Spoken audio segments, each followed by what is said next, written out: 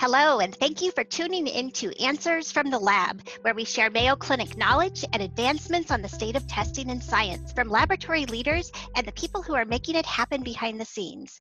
I'm Dr. Bobby Pritt, your host, and a clinical microbiologist and the chair of the Division of Clinical Microbiology at Mayo Clinic in Rochester, Minnesota.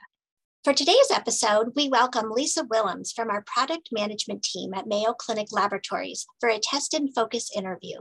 Thank you for the introduction, Dr. Pritt. Today we'll be discussing Mayo Clinic's IDHQ test with Dr. He Wang. Before we get into the test details, Dr. He, would you provide a brief background about yourself? Sure. I'm Rong He. I'm a hematopathologist specializing in myeloid neoplasms.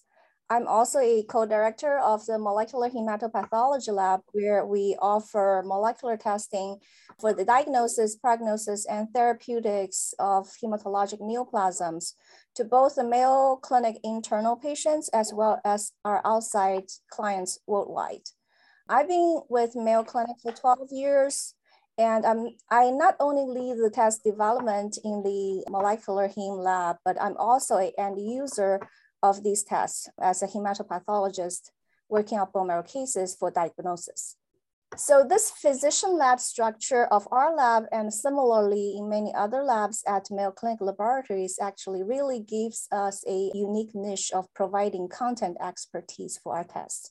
Thank you, Dr. He. You are definitely the subject matter expert to delve into insights about this testing today. Could you give an overview of the IDHQ test, please? This assay evaluates for 16 hotspot missense mutations in genes IDH1 and IDH2. It includes 6 mutations involving IDH1 at position R132 and 10 mutations involving IDH2 at R140 and R172. This is a quantitative analysis by droplet digital PCR, and the analytical sensitivity is 0.5%. Dr. He, I think you just have mentioned one of the key benefits of the droplet digital PCR approach. You have mentioned high sensitivity. Is there anything else that you want to touch on about that? Yes, as you know, we already covered the 2 genes, IDH1 and IDH2, in our NGS test for AML and also myeloid neoplasms. Although in our lab, we do prioritize all the NGS testing for AML cases, the digital droplet PCR test as a single gene assay offers the advantage of a much quicker turnaround time, which greatly facilitates timely therapeutic decisions in newly diagnosed or relapsed or refractory AML patients. Thank you, Dr. He. That is very helpful. And you just touched on the type of patient case that is most appropriate for this test. Why is IDH1 and IDH2 important in disease diagnosis, prognosis, or therapeutic management for patients? IDH1 and IDH2 missense mutations, they are seen in approximately 5 to 10% of acute myeloid leukemia and myelodysplastic syndrome patients. In AML, they are predominantly associated with the intermediate risk karyotype, and their impact on the AML prognosis remains controversial. More importantly, therapeutically, the FDA has approved IDH1 inhibitor ivosidenib monotherapy or in combination with azacitidine for the treatment of newly diagnosed IDH1 mutated AML patients when they are at least 75 years of age or have comorbidities that preclude the use of intensive induction chemotherapy. FDA has also approved IDH1 inhibitor ivosidenib and most recently olutasidenib for relapsed refractory IDH1 mutated AML in adult patients. Regarding the IDH2 mutated AML, FDA has also approved IDH2 inhibitor enasidenib for the treatment of relapsed or refractory AML in adult patients. Furthermore, there are emerging data that suggest that IDH1 and IDH2 mutated de novo AML patients, they may benefit from the BCL2 inhibitor venetoclax or hypomethylating agent, or sometimes the combination therapy will be helpful. So I would say the main indication for the testing is the therapeutic implication. Dr. He, thank you very much for those insights. Very important around FDA approval of therapeutic options, especially relative to the IDH1 and IDH2 mutations. Thank you again for that insight. Is there anything else that you wanted to comment about this particular assay?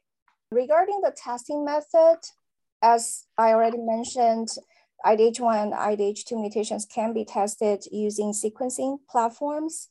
Nowadays, NGS is most commonly used. The advantage of NGS lies in its ability of massive parallel sequencing so that multiple genetic targets can be evaluated all at once. The caveat is that along with the markedly expanded breadth of genetic interrogation comes with markedly increased technical and interpretative complexity of the test.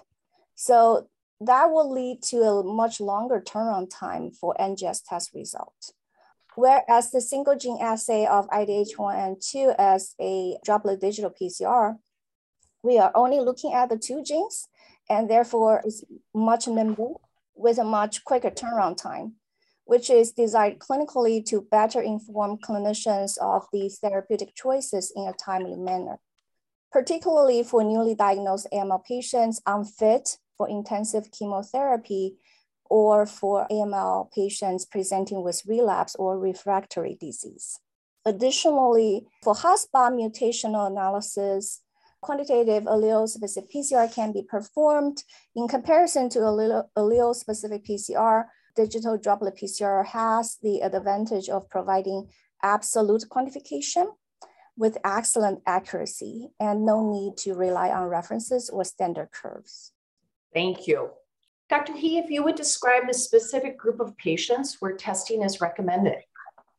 Yeah, the National Comprehensive Cancer Network, NCCN, their AML guideline, they do recommend IDH1 and IDH2 testing in AML patients to guide appropriate therapeutic selections.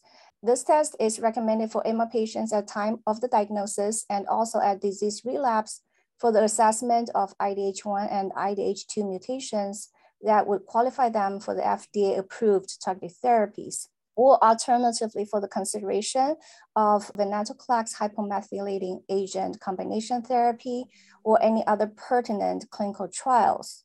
In AML patients with refractory disease, this test can also be performed to evaluate the IDH1 and IDH2 mutational status for the same reason, if not previously tested.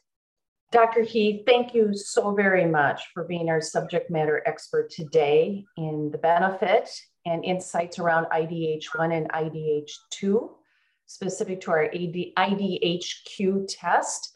As an aside, Mayo Clinic has a full spectrum of complementary and comprehensive tests within this disease state so that patients receive and can be tested with the right test when they need it. To learn more about IDHQ testing and other testing, including our Mayo Complete Next Generation Sequencing testing, please visit mayocliniclabs.com.